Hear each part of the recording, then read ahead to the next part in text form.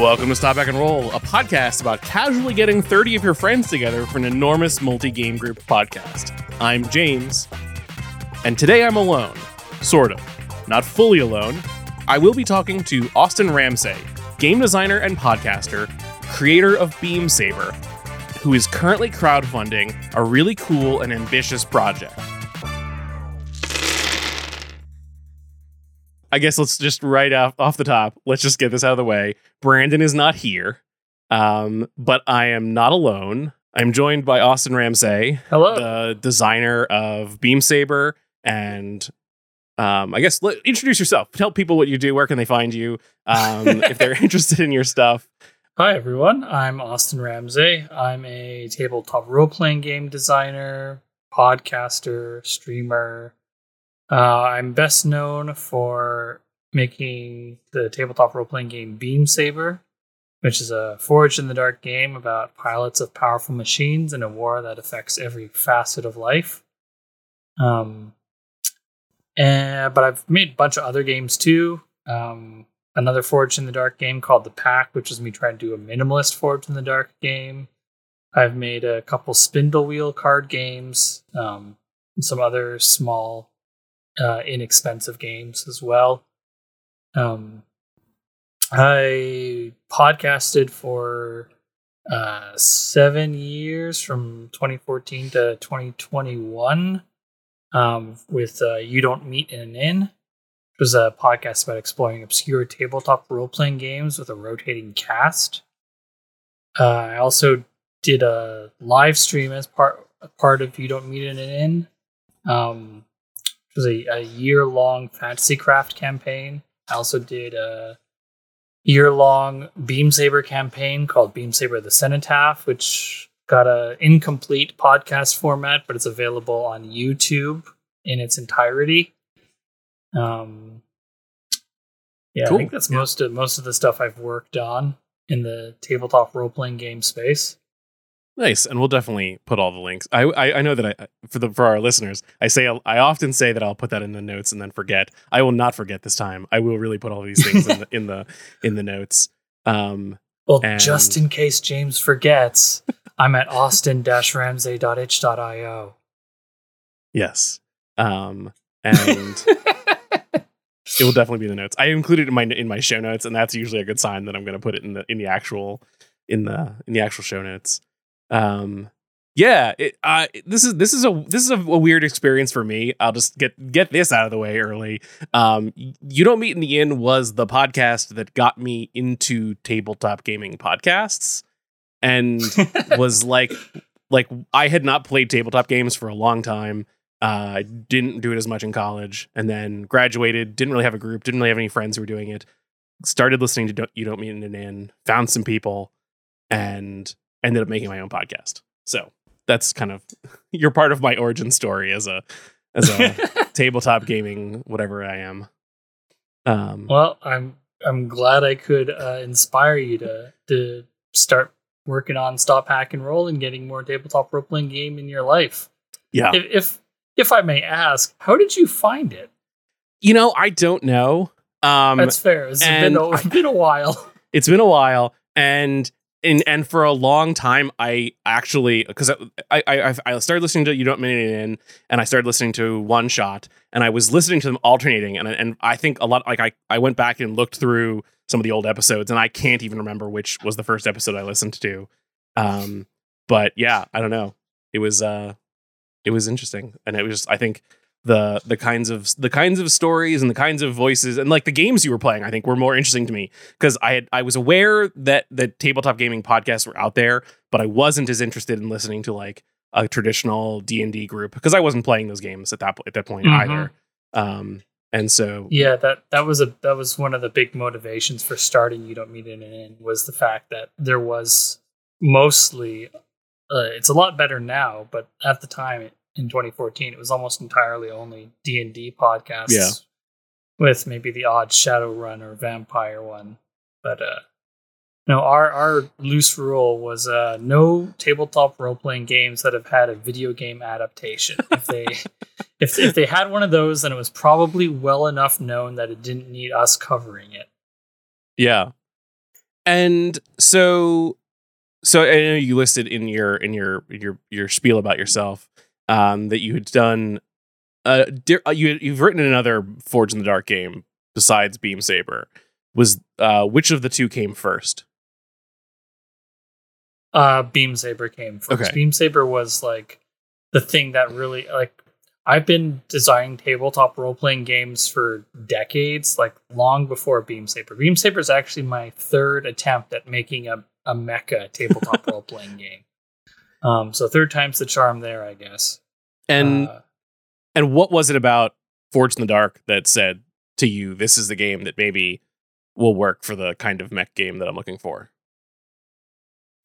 So Beam Saber actually started as a PBTA game when I was initially taking notes on it and working on it. And then the thing that really clinched it for me was downtime. The downtime phase was what really made me want to switch to Forged in the Dark because I think it was probably around that time or maybe a bit before that. I had a negative experience in a tabletop role-playing group where I played a character who was an artificer type, but because of the way that the game ran, there was no real opportunity for my character to have the downtime to make stuff. And so that was I guess a turning point in terms of how I viewed game design, is that there needs to be space for quiet moments. Whether that's, to have interpersonal scenes between characters or to give them a chance to work on stuff that is essentially a subplot. And so downtime versus mission, like those two phases that are in Forged in the Dark games, that became really key for why Beam Saber is Forged in the Dark and not powered by the Apocalypse. Yeah, it's definitely I think it's interesting as like a game structure, because it really does say like, here is the section of the game where you're doing the mission. This is the thing where you're going to go out and do your heist. And then it protects a set of time to say, this is the time where you're not doing the heist. You're focusing on the things your character cares about, the things that you're doing between sessions. What does your character's regular life look like? And encourages you to do that, which I think is cool. And it works really well for mech fiction. In terms of like big changes between Forged, like Blades in the Dark, for the people who are maybe less familiar with Beam Saber, you added, you basically doubled kind of character stuff, or you split up character stuff between the character and the vehicle. And I guess I want to talk about quirks is where I'm going with this, because quirks are both the thing that like I find they're very compelling, but they make, so like I have a problem with, not a problem. I have the thing that I struggle the most with in Forged in the Dark games is you're like it's they're essentially like, a lot of them are, they have a lot of mechanics that are there to drain your stress. And they make you make hard decisions about stress and when to take stress, when to push yourself, when to resist, and do stress management. And you kind of stepped out and said, for vehicles, they're going to have, for your mechs, they're going to have stress, but we're going to give each of those stress points like a name and make you care about that stress point so that when you spend it, it hurts more. At least that's been my experience with Beam Saber. That's an interesting way to, like, I never thought, I don't think I've heard anyone describe spending quirks as being painful in that way before. So that's interesting to hear another new way that people are experiencing Beam Saber. But yeah, that quirks come out of the fact that originally vehicles had fuel, which functioned identically to stress. And then I took an early version of Beam Saber to Proto TO. I think it was in 2018. That would have been 2018. Take it to Proto TO, which is a small convention in Toronto where game designers, both board game designers and tabletop role-playing game designers, bring their prototype games to this convention to playtest for each other and to play games. And so, not everyone there was a game designer, but a lot of people were, unsurprisingly. I was one of 3 people who brought a tabletop role-playing game. Most of the people there were for board game design. And so I ran one session of Beam Saber and I got feedback from it. And one of the pieces of feedback that I got was that fuel was too generic. Mm-hmm. And the idea of quirks came out of that feedback that, what if you tied it into a specific part of the vehicle? And so the narrative framing of how that works then grew out of that. It's the thing that the camera focuses on when you're got your moment of action, when your moment of excitement. What's the exciting thing about your vehicle, the special thing about your vehicle in that moment where you charge forward into the fray. So yeah, that's where quirks came out of. But also I wanted to give them a negative side as well. In my experience of playing Beam Saber, the negative side of quirks don't come up that often, in all honesty, but I think that it gives them an interesting bit of color. Mm-hmm. And it also allows for one of the directions with quirks is that if you're having trouble coming up with an idea for what your vehicle's quirks should be, you can take an existing example of load that vehicles have access to, especially vehicle load that isn't accessible by your playbook, and then giving it a negative qualifier to explain why it only works sometimes as opposed to being consistent. I think one of the examples is like intermittent optical camouflage, whereas the infiltrator playbook just has fine optical camouflage for their vehicle. Yeah, when I played in a Beam Saber campaign, my mech, one of its quirks was makeshift VTOL. I actually pulled it up. I had numerous workstations, omnidirectional sensor array, makeshift vehicle, and independent motor control. And yeah, Are you a technician? I was playing the Hive. Oh, so I played a weird character. Yeah. Yeah, it was an interesting game. But yeah, I just love that moment where you kind of like, from a cinematic point of view, from a mechanical point of view, you're checking off, you're exhausting the quirk to push yourself or to take to resist something. But like, I would always have this kind of moment where I would stop and think, is this the moment where narratively it makes sense for me to like push the makeshift VTOL system and blow it out and then have to repair it later? And like, I won't have that narratively for the rest of the mission. And it just made those moments feel in like when you're just marking stress, they kind of come and go. But because you've tied it to like a thing that's part of this mech that you care about, I found it very compelling. Like I really like the Forged in the Dark system, unsurprisingly. And so I've got 3 other games in the Forged in the Dark system that I'm currently working on that are in various states of incompletion. And all of them I'm trying different things with how various mechanics in Forged in the Dark work, in like stress, for instance, and incorporating quirks into the player character, or into the person that you play as opposed to a vehicle effectively in one of the games. So there's a lot of room to play around with stress as a mechanic. Like, and I consider quirks a variation on the stress mechanic, unsurprisingly. So there's a lot of room for hacking in that regards.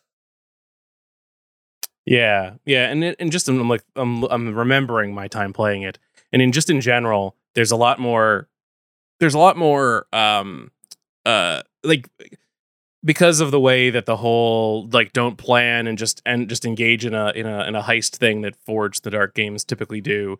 There's a lot of impermanency around the characters. You're not saying I always have these items. And I think one of the little tweaks that you did was for your mech, things are a little bit more permanent. And you are like loading weapons on that stick around for a little while.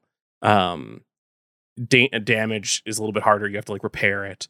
And I like that too. I think it's just like it contrasts it nicely to like this is a big machine that is going to take time to fix. It's not like the way you get over rattled. Yeah, I really, especially with load, I wanted to include something, as you say, that differentiated the vehicle from the pilot. So the fact that you don't clear all of your load every single mission at the end of every single mission, and the fact that it in fact costs you resources to change your load during downtime. That I know there are some players who don't like that rule, but I think that that is an important friction point in terms of like getting across the flavor of vehicles. You know, it expresses that the vehicles, they don't just naturally adapt to changes in weight and purpose in the ways that a person does. You know, there are limitations to this mechanical body you have. That as much as it can help extend your reach to meet your grasp, it still has its own limitations. Like talking about quirks earlier, one major difference in how quirks function compared to stress is that with stress, if you're resisting a consequence, you roll your attribute, and so you might end up not spending any stress at all, or even gaining one stress back, depending upon how the roll goes. But with a vehicle, it's a flat number of quirks that you have to spend.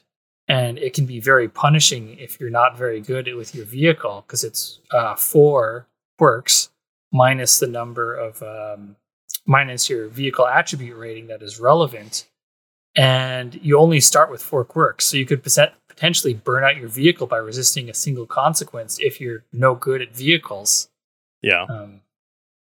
Yeah. And it kind of, I think, and that plays into the general overall like war-torn world setting of Beam Saber as well, because it plays into the over like the like again, Forged in the Dark games in general have a kind of a my characters are being like worn out over time, like they're stressed, they're being overstressed, but by just tweaking it just a little bit and saying it's gonna be a little bit harder to recover stress, it's gonna be a little bit harder to repair your mech, makes it so that you have to really think about when's the right time to repair, how are you going to manage your resources, and it emphasizes how just going out and doing the hard things with a mech will slowly build up and drag you down, because war is hell. Mm-hmm. And I actually, in the final version of Beam Saber that is currently out, I actually made it more gentle in terms of recovery. There's optional rules. There's several optional rules, or not optional, alternative rules in the back of the book if you want to change how Beam Saber functions for your group. And one of them has the original recovery and fix rules, which is actually more punishing than it currently exists. And part of the reason I did that is because I wanted to make sure that in early playtests, downtime was almost entirely maintenance, and so it didn't give players the opportunity to pursue their own subplots with long-term projects and such. And so I wanted to make sure there was space for that, and part of that was, you know, making recovery a little bit gentler, even if it is still painful. That's interesting. I'll have to go make sure that I have the most up-to-date version of Saber, because I backed it, and I don't know that I do. But yeah, when we played with, I was playing the Hive, so I had a Hive Mind character, which was interesting. It's from I think it's from an expansion book. Yeah, from the Growing Conflict, which was interesting. And then we did have a technician. We had a captain who had a capital ship, and so actually having a capital ship gave us we had a refit station on the capital ship, and so it made switching out our weapons a little bit easier, but it made it like much more important for us to like absolutely protect this capital ship. Yeah, and also you invested a refit station's a squad upgrade, so you would have had to invest, you know, either the time of a long-term project or the resource of spending your squad XP when you leveled up on that. Yeah. So I think that that's sort of like I mean, obviously I designed the game, so I obviously don't mind if things are gentler if players have put in the time and effort to make them gentler for themselves. Right? It speaks to their priorities. Yeah, and especially because it worked narratively really well with our captain, who had this capital ship that was a big like old mining vessel that we had repurposed into a war vessel for our little squad. And so it all just jived very well as a thing. And then our last character was a proxy, which is all cool. Yeah, so that was my experience playing Beam Saber. So why don't we talk about KalazCon now? Because that is it's a lot of things. It's big. It's big. It's big. And I went in preparing for this episode, I went back and I reviewed it, and I was just impressed with how big it was. And has it actually gotten bigger? Because I think there are some places. I guess, how many squads do you actually have? So do you have 6 squads or 5 squads? Sort of 6. Okay. Big level. KalazCon is a mega game actual play series that I'm currently crowdfunding for. If you go to Indiegogo /KalazCon, I think that should take you there. Or if you just Google KalazCon, that's CalazCon, then you should be able to find it on Indiegogo. So I'm crowdfunding for this because it's very big. As I said, it's a mega game, which is a specific type of game that is typically played at conventions because you need like minimum more than a dozen people to play these mega games. Because the way they work is that you have multiple subgroups of players. Like the example I usually use is the mega game called Watch the Skies, which is about an alien invasion of Earth. And so there's one group of players who are playing the aliens, and then a handful of groups of players who are playing different Earth nations. And so the different Earth nations, they each have their own individual goals about what they want to get out of this invasion. Whether it's alien technology or political power over one of the other nations, or something to that effect. But as a whole, they also have the goal of avoiding alien subjugation. Whereas the aliens only have the singular goal of subjugating Earth. And so it's about how these different groups interact with each other, because, you have the aliens trying to subvert the Earth nations. Maybe they offer one group like, hey, if you don't send in your military in this area, we'll slide you these, like plasma weapons or whatever. And so, it's the key part of a mega game is about having multiple groups interacting with each other, both directly and indirectly.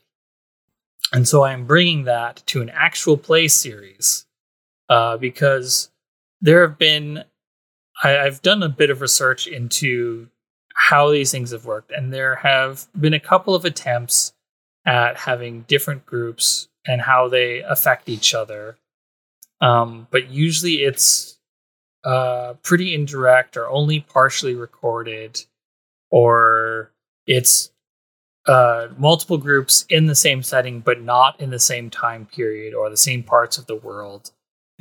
So I'm trying to bring it all together in this one big game where there's going to be 5 traditional Beam Saber squads, but each squad is going to have a legislator who will represent that squad's desires, theoretically, in the parliament for the squad's shared faction, because every squad is going to be part of a democratic faction, and so they will have their voice heard in directing how the war develops going forward after every downtime session. So that's sort of the broad pitch of the goal of this series. And then the setting itself, it's called KalazCon because it is about a nomadic convention about that is focused on a mega franchise. Think of your Gundams, think of your Star Wars, the kind of think of your Doctor Who or your Sherlock Holmes, the kind of narrative franchise that has existed for a very long time, for decades. And so it's created this sprawling fandom who has multiple interpretations of what this fictional setting should be and what its products should be. And this convention crashes into a city that is under siege by invaders, and occupies the city against the locals' desires. And so it's about these three sides: the invaders, who the players are going to be part of, because it's the Democratic faction who's doing this, invading this planet; the convention goers, the volunteers and workers, and then the people of the occupied city, who, even if they get out from under the thumb of this occupying convention, will still have to deal with the Democratic quote unquote liberators who are outside their walls. And so that's the setting in a nutshell. I love it. Occupying convention is such a funny concept. I kind of love it. It's partially inspired by real world events to a degree. Something that we talked about in the CallizCon cast Discord is the sort of themes that are meant to be explored and what we're pulling inspiration from. And one of those is the Green Zone, set up by the American military in Baghdad during the Iraq War, where just in the middle of downtown Baghdad, they plopped down a bunch of American conveniences for the troops. So there was, fast food joints and stores and so forth that Americans would find familiar, but which were completely out of place and alien to the historic city of Baghdad. Interesting. Yeah. That's interesting. That's an interesting. It's just an element I wouldn't have thought of, and so I kind of like it. So in terms of running this mechanically, I'm trying to figure out where to attack this. But so I guess all the players are going to be broken up into squads. And they're all squads related that are part of this Democratic faction. Was there ever a version of this where you toyed with the idea of having them on opposite factions or letting them choose which faction they were part of? Or did you know that the way that it was going to make this work was if they all had to be on the same side? There was two main concerns with how this was going to work. The first one was the fact that different factions, their government's faction or function in different ways, right? So the autocracy faction in the setting, the Jovangelian Empire, which is actually the locals who are being occupied, they're an autocracy. So there's a single person at the top who makes all of the decisions and hands those down. And then a corporatocracy faction, which is what CallizCon is. The different corporations that make it up, they bid resources to assign squad actions for what should happen going forward. So it's sort of democratic in the sense that everyone gets an opportunity to control, to have put their hand on the wheel of power, except that whoever has the most money to spend gets the biggest hand, so to speak. Mm-hmm.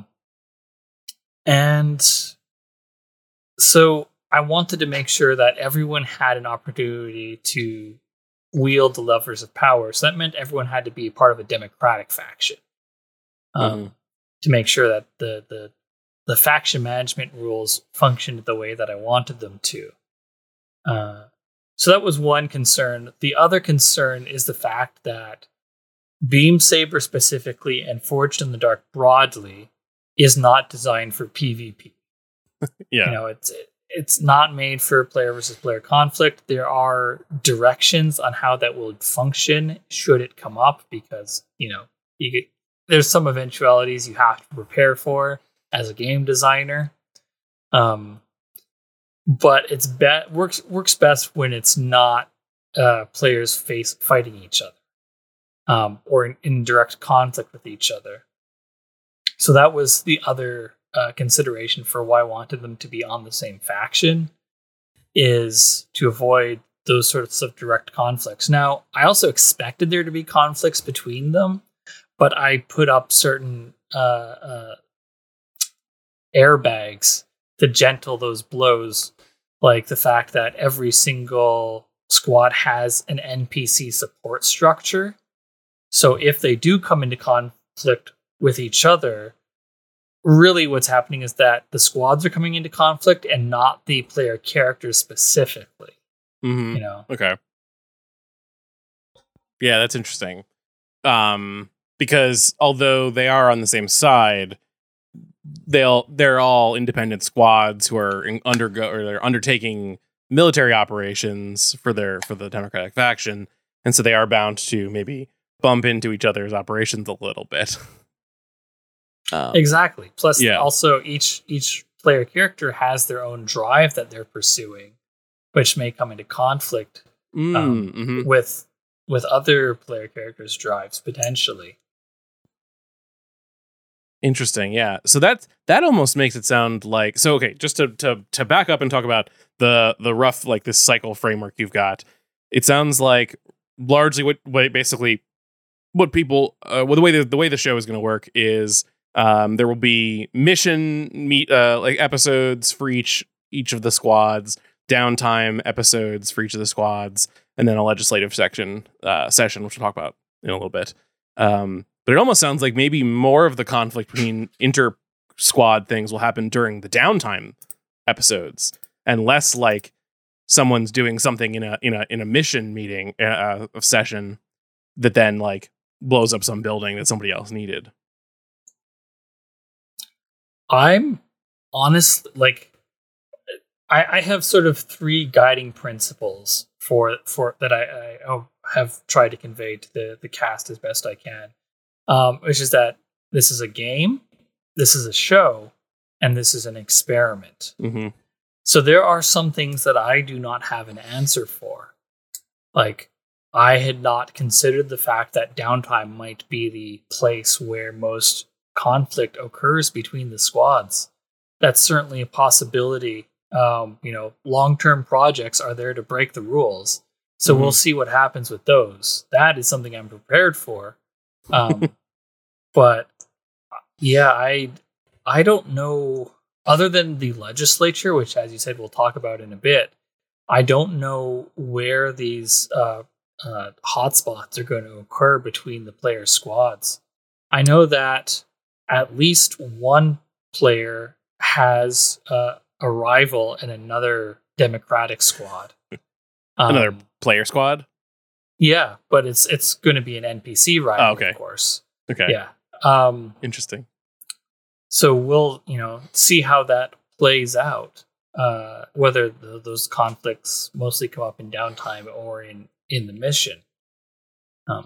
So it's like I said, it's a lot of experimentation here. I'm hoping that KalazCon will be something that other actual play series who are interested in pursuing a mega game format like this can point to and say, here's the things they did right and here's the things they did wrong, because I'm sure we'll do both.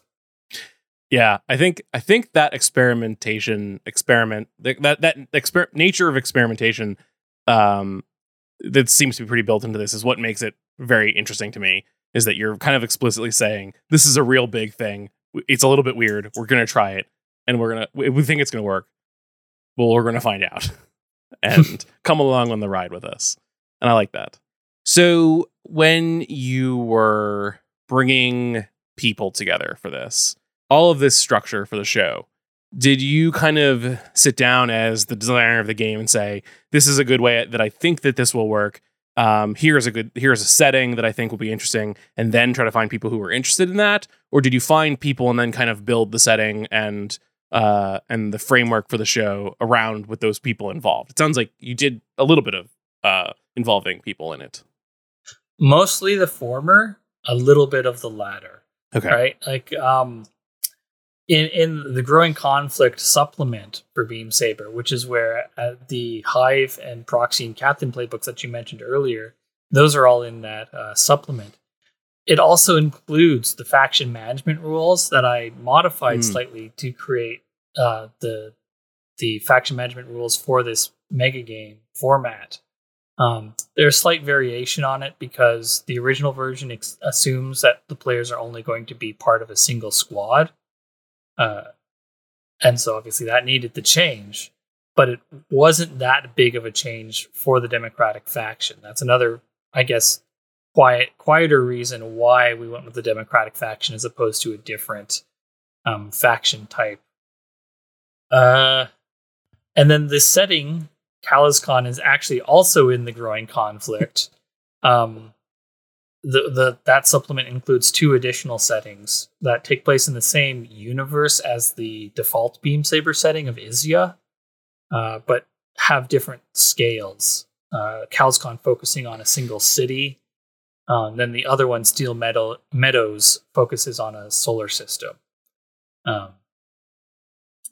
And so I took that and I modified it slightly because in the original version, the Democratic faction is not part of that setting. But so I just swapped out one faction for the Democratic one. And it worked pretty well. Yeah.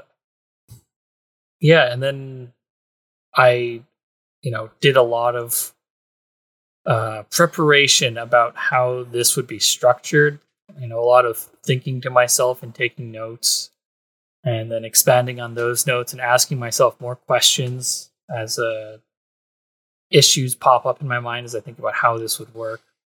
And then I eventually, once I got the cast together, then I put my notes and my thoughts after I've alchemized them into something more presentable in front of the cast. And of course, everyone there had a bunch of questions about various aspects. And so, they contributed their own answers, and I answered the things that I felt were necessary for me specifically to answer about the project. So yeah, it's been, I would probably say 80% me preparing stuff ahead of time, and then 20% input from the players once things were presented to them. In part because I think that with something this big, you need to have a firm hand on the tiller.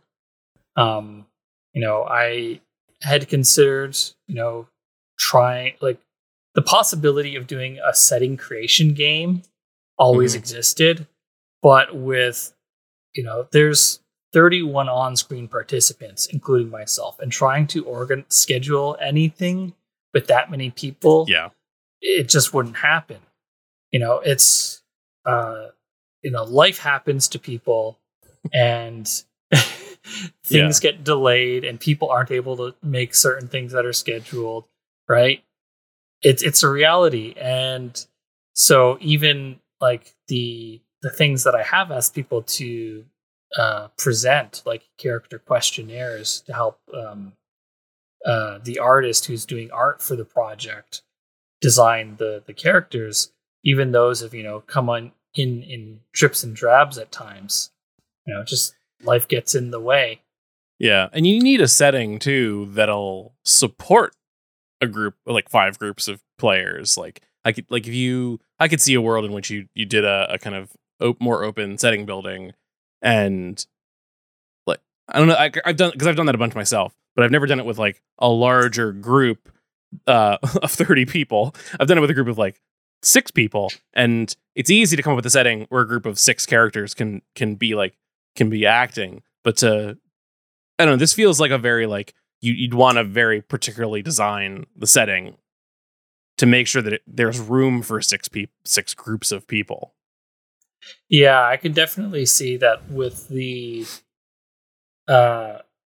wrong, even picking the wrong setting creation game, or even the right one where people end up getting focused on certain things, or whether that means that everyone focuses on the same thing and then they all end up with their characters pointed in the same direction, which doesn't lead to conflict between them. Yeah.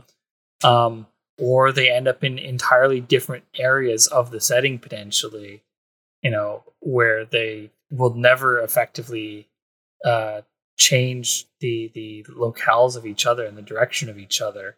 That also wouldn't be ideal for this project. So starting with that was also part of the reason why we went with the Kalaskan setting instead of the Steel Meadow setting, which is one I was considering. Is because setting it into a single city and that city's immediate environs, concentrates the player action. Yeah, and it increases the chances that they'll do something that will affect one of their squads, which I think is where interesting things will happen. Exactly. Actually, that reminded me of a piece of feedback that I got about Beam Saber during playtesting, which I will be honest, I have not been able to solve because it is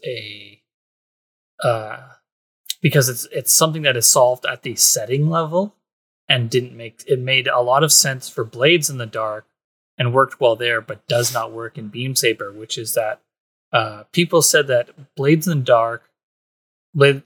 Dark's Duskfall setting feels claustrophobic because of the fact that you're locked in this city and there's ghosts outside of it and there's wasteland outside of it. And so wherever you go, whatever you try and take, it belongs to someone else. There's another faction in Blades that owns whatever you want. So it doesn't matter what you're taking, you are stealing it. And that always brings you into conflict with another group. And with Beam Saber, that's just not true. Because that's something solved at the setting level, not at the mechanical level. And so I haven't written any settings yet where that is a constraint. The closest I think I've come is probably, something that is the closest I've come is when a squad is part of a faction and that faction has a very clear push for what the actions of the player characters should be. Like with Kalaskan, the goal of the Democratic faction is to conquer the city that Kalaskan is currently taking place in. So that is a clear direction that should bring the player characters into conflict in a confined space. Yeah. Yeah. Well, that's interesting. In the Beam Saber game that I played, we were in a setting where we had decided that the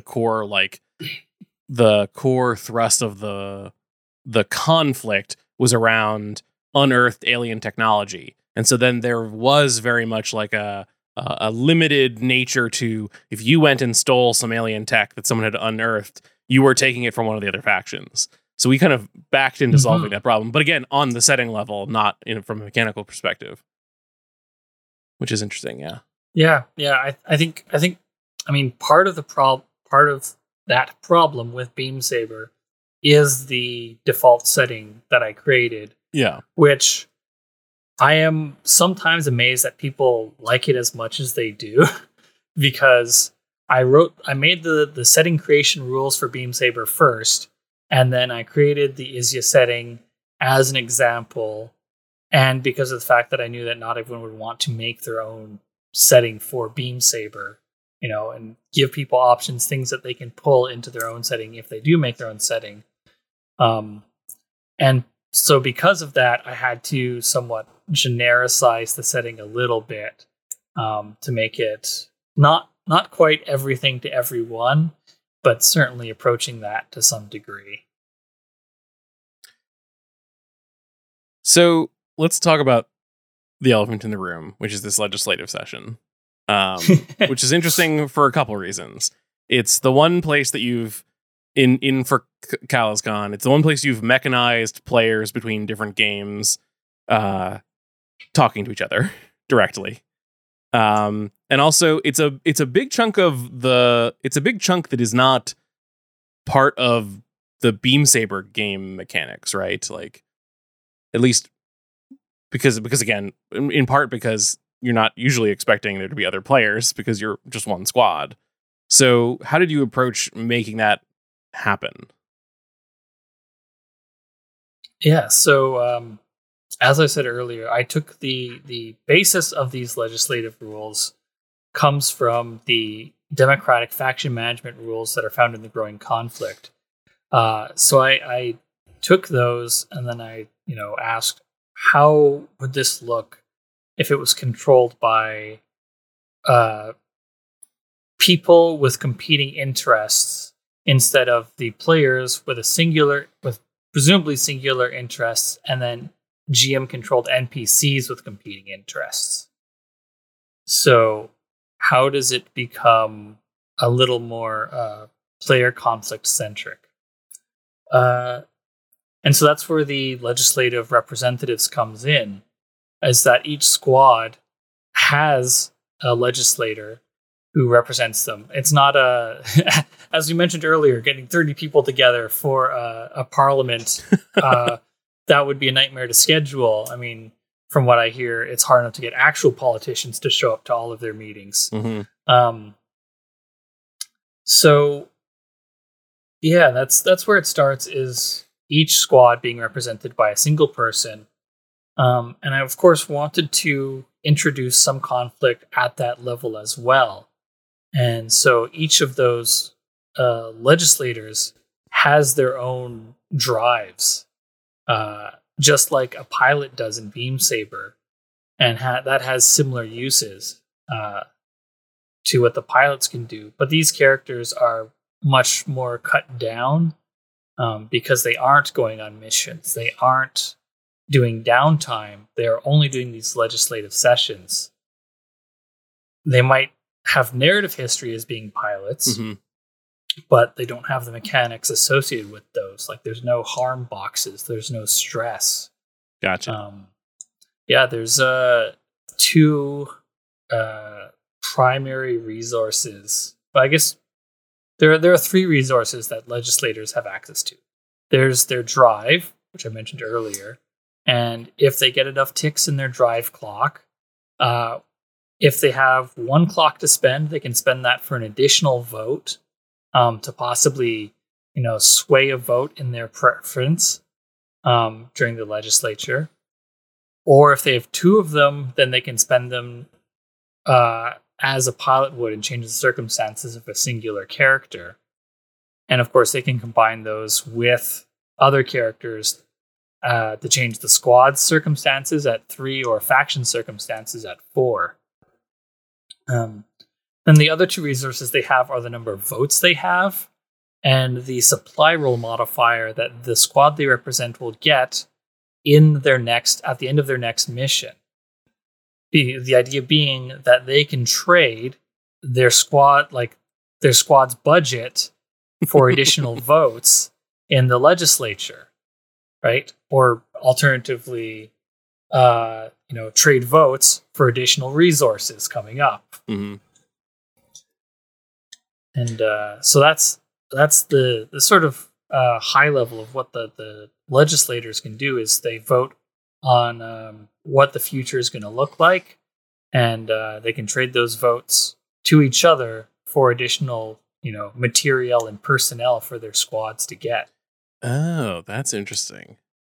So, and the big output of the legislative sessions is the sort of overall strategy of the Democratic faction in the war, and that'll show itself off in the form of missions that the squads are assigned, mostly. Is that right? Yeah. So basically, there's two stages of voting that happen.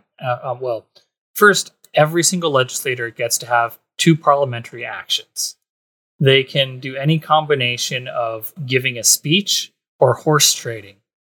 And giving a speech is exactly what it sounds like. You know, the legislators are going to be using Miro to play instead of Roll20, so people can, you know, have slides and stuff is the idea. I haven't used Miro, but at least one of the legislators is familiar with it. Yeah, so we're gonna figure that out. So they're going to give a speech and try and, you know, just use their words to sway the other legislators to vote in their direction. Mm-hmm. The alternative is horse trading, which is about two legislators having a private meeting together and cutting a deal and trading votes for resources, whichever way they want.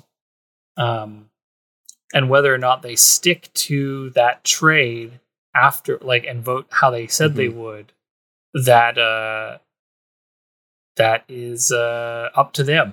They can. That's interesting. So then they vote, and there's two things they vote on. The first thing they vote on is the faction strategy. This is like a high level. If a squad isn't assigned to a specific task, then this is what that squad should be doing. You know, and there's 4 different strategies. There's attack, bankroll, investigate, and liaise. And so those are all about, like, how do you interact with an enemy squad in your next mission? Are you going to attack them, trying to damage them? Are you going to try and gain resources at their expense? Are you going to try and get information about something at their expense? Or are you going to try and make a deal with them in some way, and hopefully get the better of them in that deal? And then the second thing is that they vote on the tactics of a faction. Right? And the tactics is basically assigning a specific squad to a specific type of mission or a specific objective. Right? So you might say, all right, I want to propose a vote where Terminal Company are going to attack a specific enemy squad. And then if your vote goes through, then the GM for Terminal Company will come up with a mission based upon those directions that they got from this specific tactic that's been assigned to their squad. If your vote doesn't go through, and after the legislative process concludes, no specific mission has been assigned to Terminal Company, then Terminal Company will follow the strategy that has been voted on. You know, the strategy becomes the plan B for what a squad should be doing. And so the GM will have more freedom about what the mission should be. It'll just be something very broad, like, just, we want you to attack. We don't care who, what, or how. Yeah. But that's what you're going to be doing in your next mission. That's interesting. And the other piece of I engage with this a little bit less because I wasn't GMing, but missions also typically come with rules of engagement where they say, like, hey, don't loot anything or don't break civilian stuff, and then you'll get extra resources if you do those things, or you might be penalized. So it sounds like it's sometimes squads will be handed, like, here's a very specific thing, like, go attack this specific building, use these very specific rules of engagement, do this way, or you'll be in trouble. And sometimes they'll be given, like, a little bit more freedom to just wreak havoc or try to get some information or something like that, which I think will be interesting for play.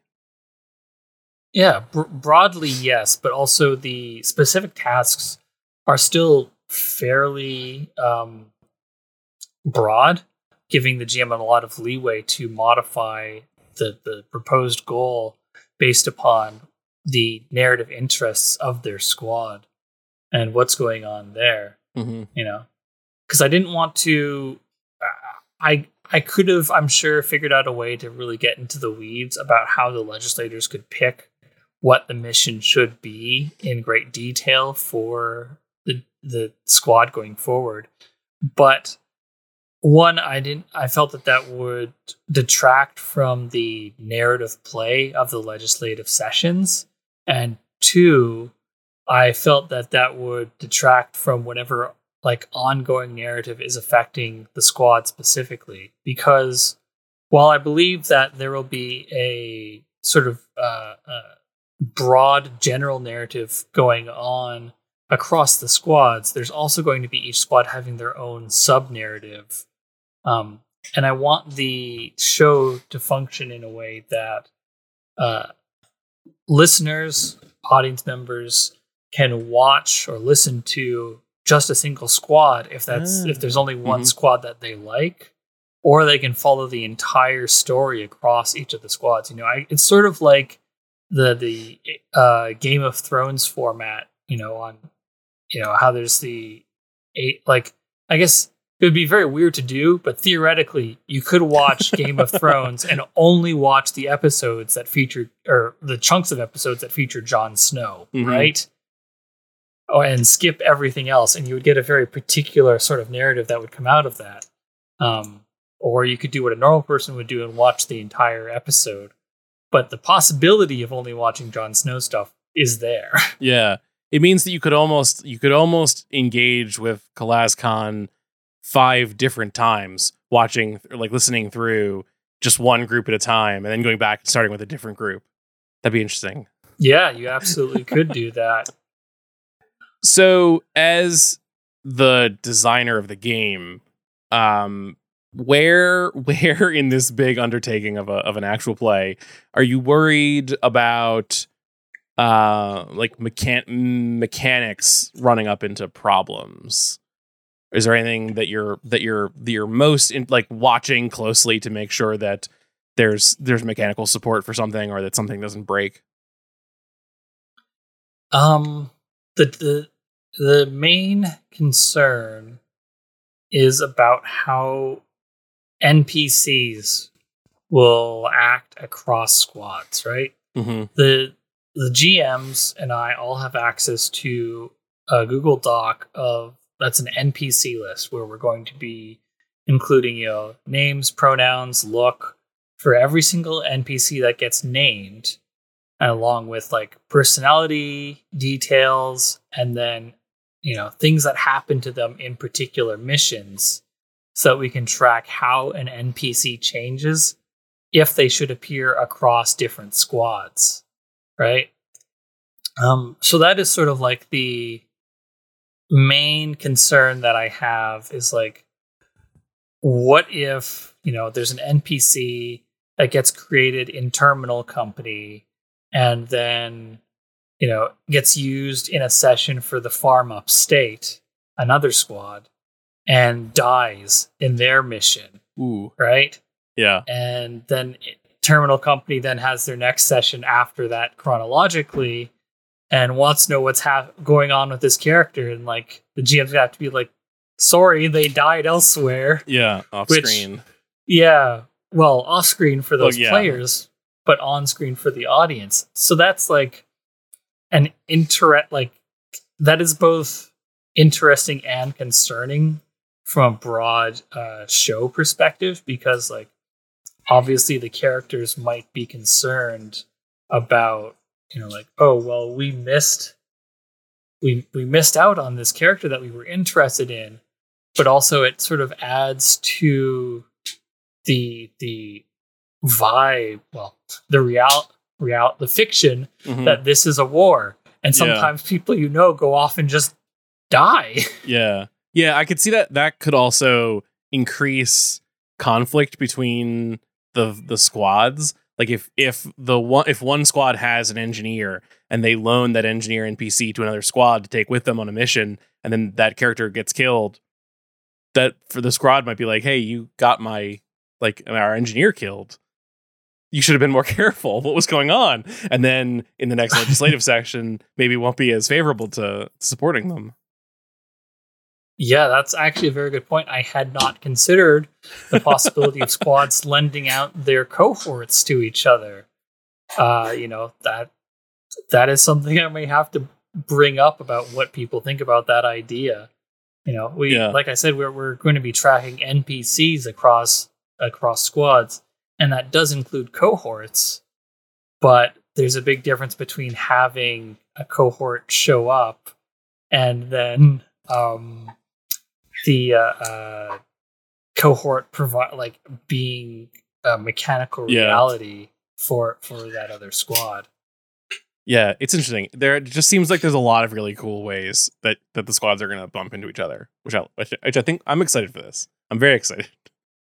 I'm glad to hear it. Me too. Yeah. I have in the past described what is maybe like my perfect actual play show that if I had like infinite time and infinite money and infinite players who were interested, would basically the thing I described was basically this, but with Urban Shadows. And I think that Beam Saber just has so many more mechanics that work really well for this big kind of like multiple squads all kind of interacting with each other. And so it's very cool. I like Beam Saber a lot. I'm very excited to listen to this. If people want to back it, there are all sorts of rewards that they can do where they can back at different levels to name NPCs, name a bunch of different people, direct superiors, Speaker of the House, sponsor episodes. It's running for this episode will go out tomorrow, so it'll be running until another 18 days. I think the math is until March 11th. I will definitely put the link in the show notes so that people can go and find KalazCon and back it, and then if not back it, at least listen to it. And I think you said watch it. Are you editing video for YouTube as well? Yeah, actually, it's going to be released as both a podcast and as in a video format. The each session is going to be. It's not going to be live streamed. Okay. We're doing everything is going to be pre-recorded. So the Roll20 play is going to be recorded and then edited and uploaded to the You Don't Meet in an Inn YouTube channel. That's where it will eventually live. Cool. Yeah, I'm excited. I guess before we totally wrap up here, is there anything else about KalazCon that you're excited about that we didn't talk about that you want people to know about so they can get excited about it too? I guess one thing to note is that we are going to be recording this in a way that is maybe a bit different than other podcasts because of the fact that we have all these squads acting simultaneously.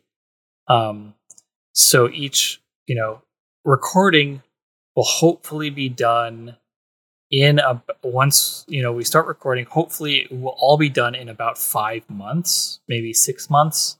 We're hoping to aim for 2 recording sessions per squad each month. And because they don't need to, since they can be recorded, simultaneously, so to speak, hopefully we can get through all the recordings quite quickly. And then we're going to be releasing them ideally weekly after the recordings are done. And we've got a bit of a backlog set up. But because it's going to be released, in order as opposed to simultaneously, the whole show is going to be released over the course of about 2 years. Because I've done the math of the number of episodes we're going to have, and it's about 100 episodes. Oh yeah, when I looked at I read 100 episodes earlier, and my brain went, yes, a third of a year. But no, that's you're not releasing daily. You're releasing weekly. So that's 2 years. Wow. Yeah, it'll be cool. It's gonna be a big project. I'm very excited to see it. I'm very excited to listen to it, and I hope that our listeners are can get excited because I think it's an interesting for me as a podcaster and a game designer. It's interesting because you're kind of pushing the limits of what actual play can do and pushing the limits of what the game mechanics can do, and hopefully a lot of interesting things come out of it. Yeah, I'm excited for. Like I said, it's an experiment, and I'm excited for what we will learn and what others will learn. Yeah. Maybe after you've done all the recording, we can have you back on to talk about things you've learned and things you might do differently to kind of do a postmortem. That'd be interesting. Yeah, I'd love to do a postmortem. I've actually, like I keep saying, it's an experiment, and that's why I've thought a lot about what are the lessons that I'm learning as I go through this that people might want to know once this is done? Cool. Well, thank you for joining me and talking about the game and KalazCon, and we'll have to be in touch in the future. Yeah, thanks for having me on. I look forward to coming back when KalazCon's done. Yeah. I guess before you go, tell everyone again where's the best place they can find you. All your games are on itch.io. Are you still Are you still on Twitter? Is Twitter a place like Twitter is actively collapsing, but for the time being, I'm still on Twitter at notaninn. That's NOTANINN. I'm also on co-host, Tumblr, and Mastodon, where I'm Austin Ramsey Games. And then on Twitch, it's you_don't_meet_in_an_in, and YouTube at not an in, or just search in YouTube for You Don't Meet in an Inn, and you'll find the channel. And if you again want to back CalazCon, you can find that on Indiegogo and just search for CalazCon. That's CALAZCON. And my games are at austin-ramsey.itch.io. And I believe that should be the end of my plugs, the long list. Yeah, and again, we'll put all those links in the notes. But thank you for coming on. This was a blast. It was a pleasure. And as always, you can find us on Twitter at Stop Hack and Roll, or individually I am at And the Meltdowns. You can find all our episodes on iTunes, Spotify, or at stophackandroll.com. We make this podcast with the support of our Patreon backers, people like Jens Brower, Althalus, Larry Asmuth, Ollie Jeffrey, Magpie Mirror Test, Randy Lubin, Cheesy McSqueezy, The Flying Minotaur, Spellbound Mage, and Alice Kira. If you'd like to help support this show and all of our future shows, then check us out at patreon.com/stophackandroll. But if you can't support us financially, then support us by becoming part of our community. Come and talk about the games that you're working on, and join our Discord at tinyurl.com/shr-discord or discord.stophackandroll.com. So as you are getting ready to head to your legislative session to make sure that you're voting on how you think your galactic war should be run, don't forget to stop, hack, and roll.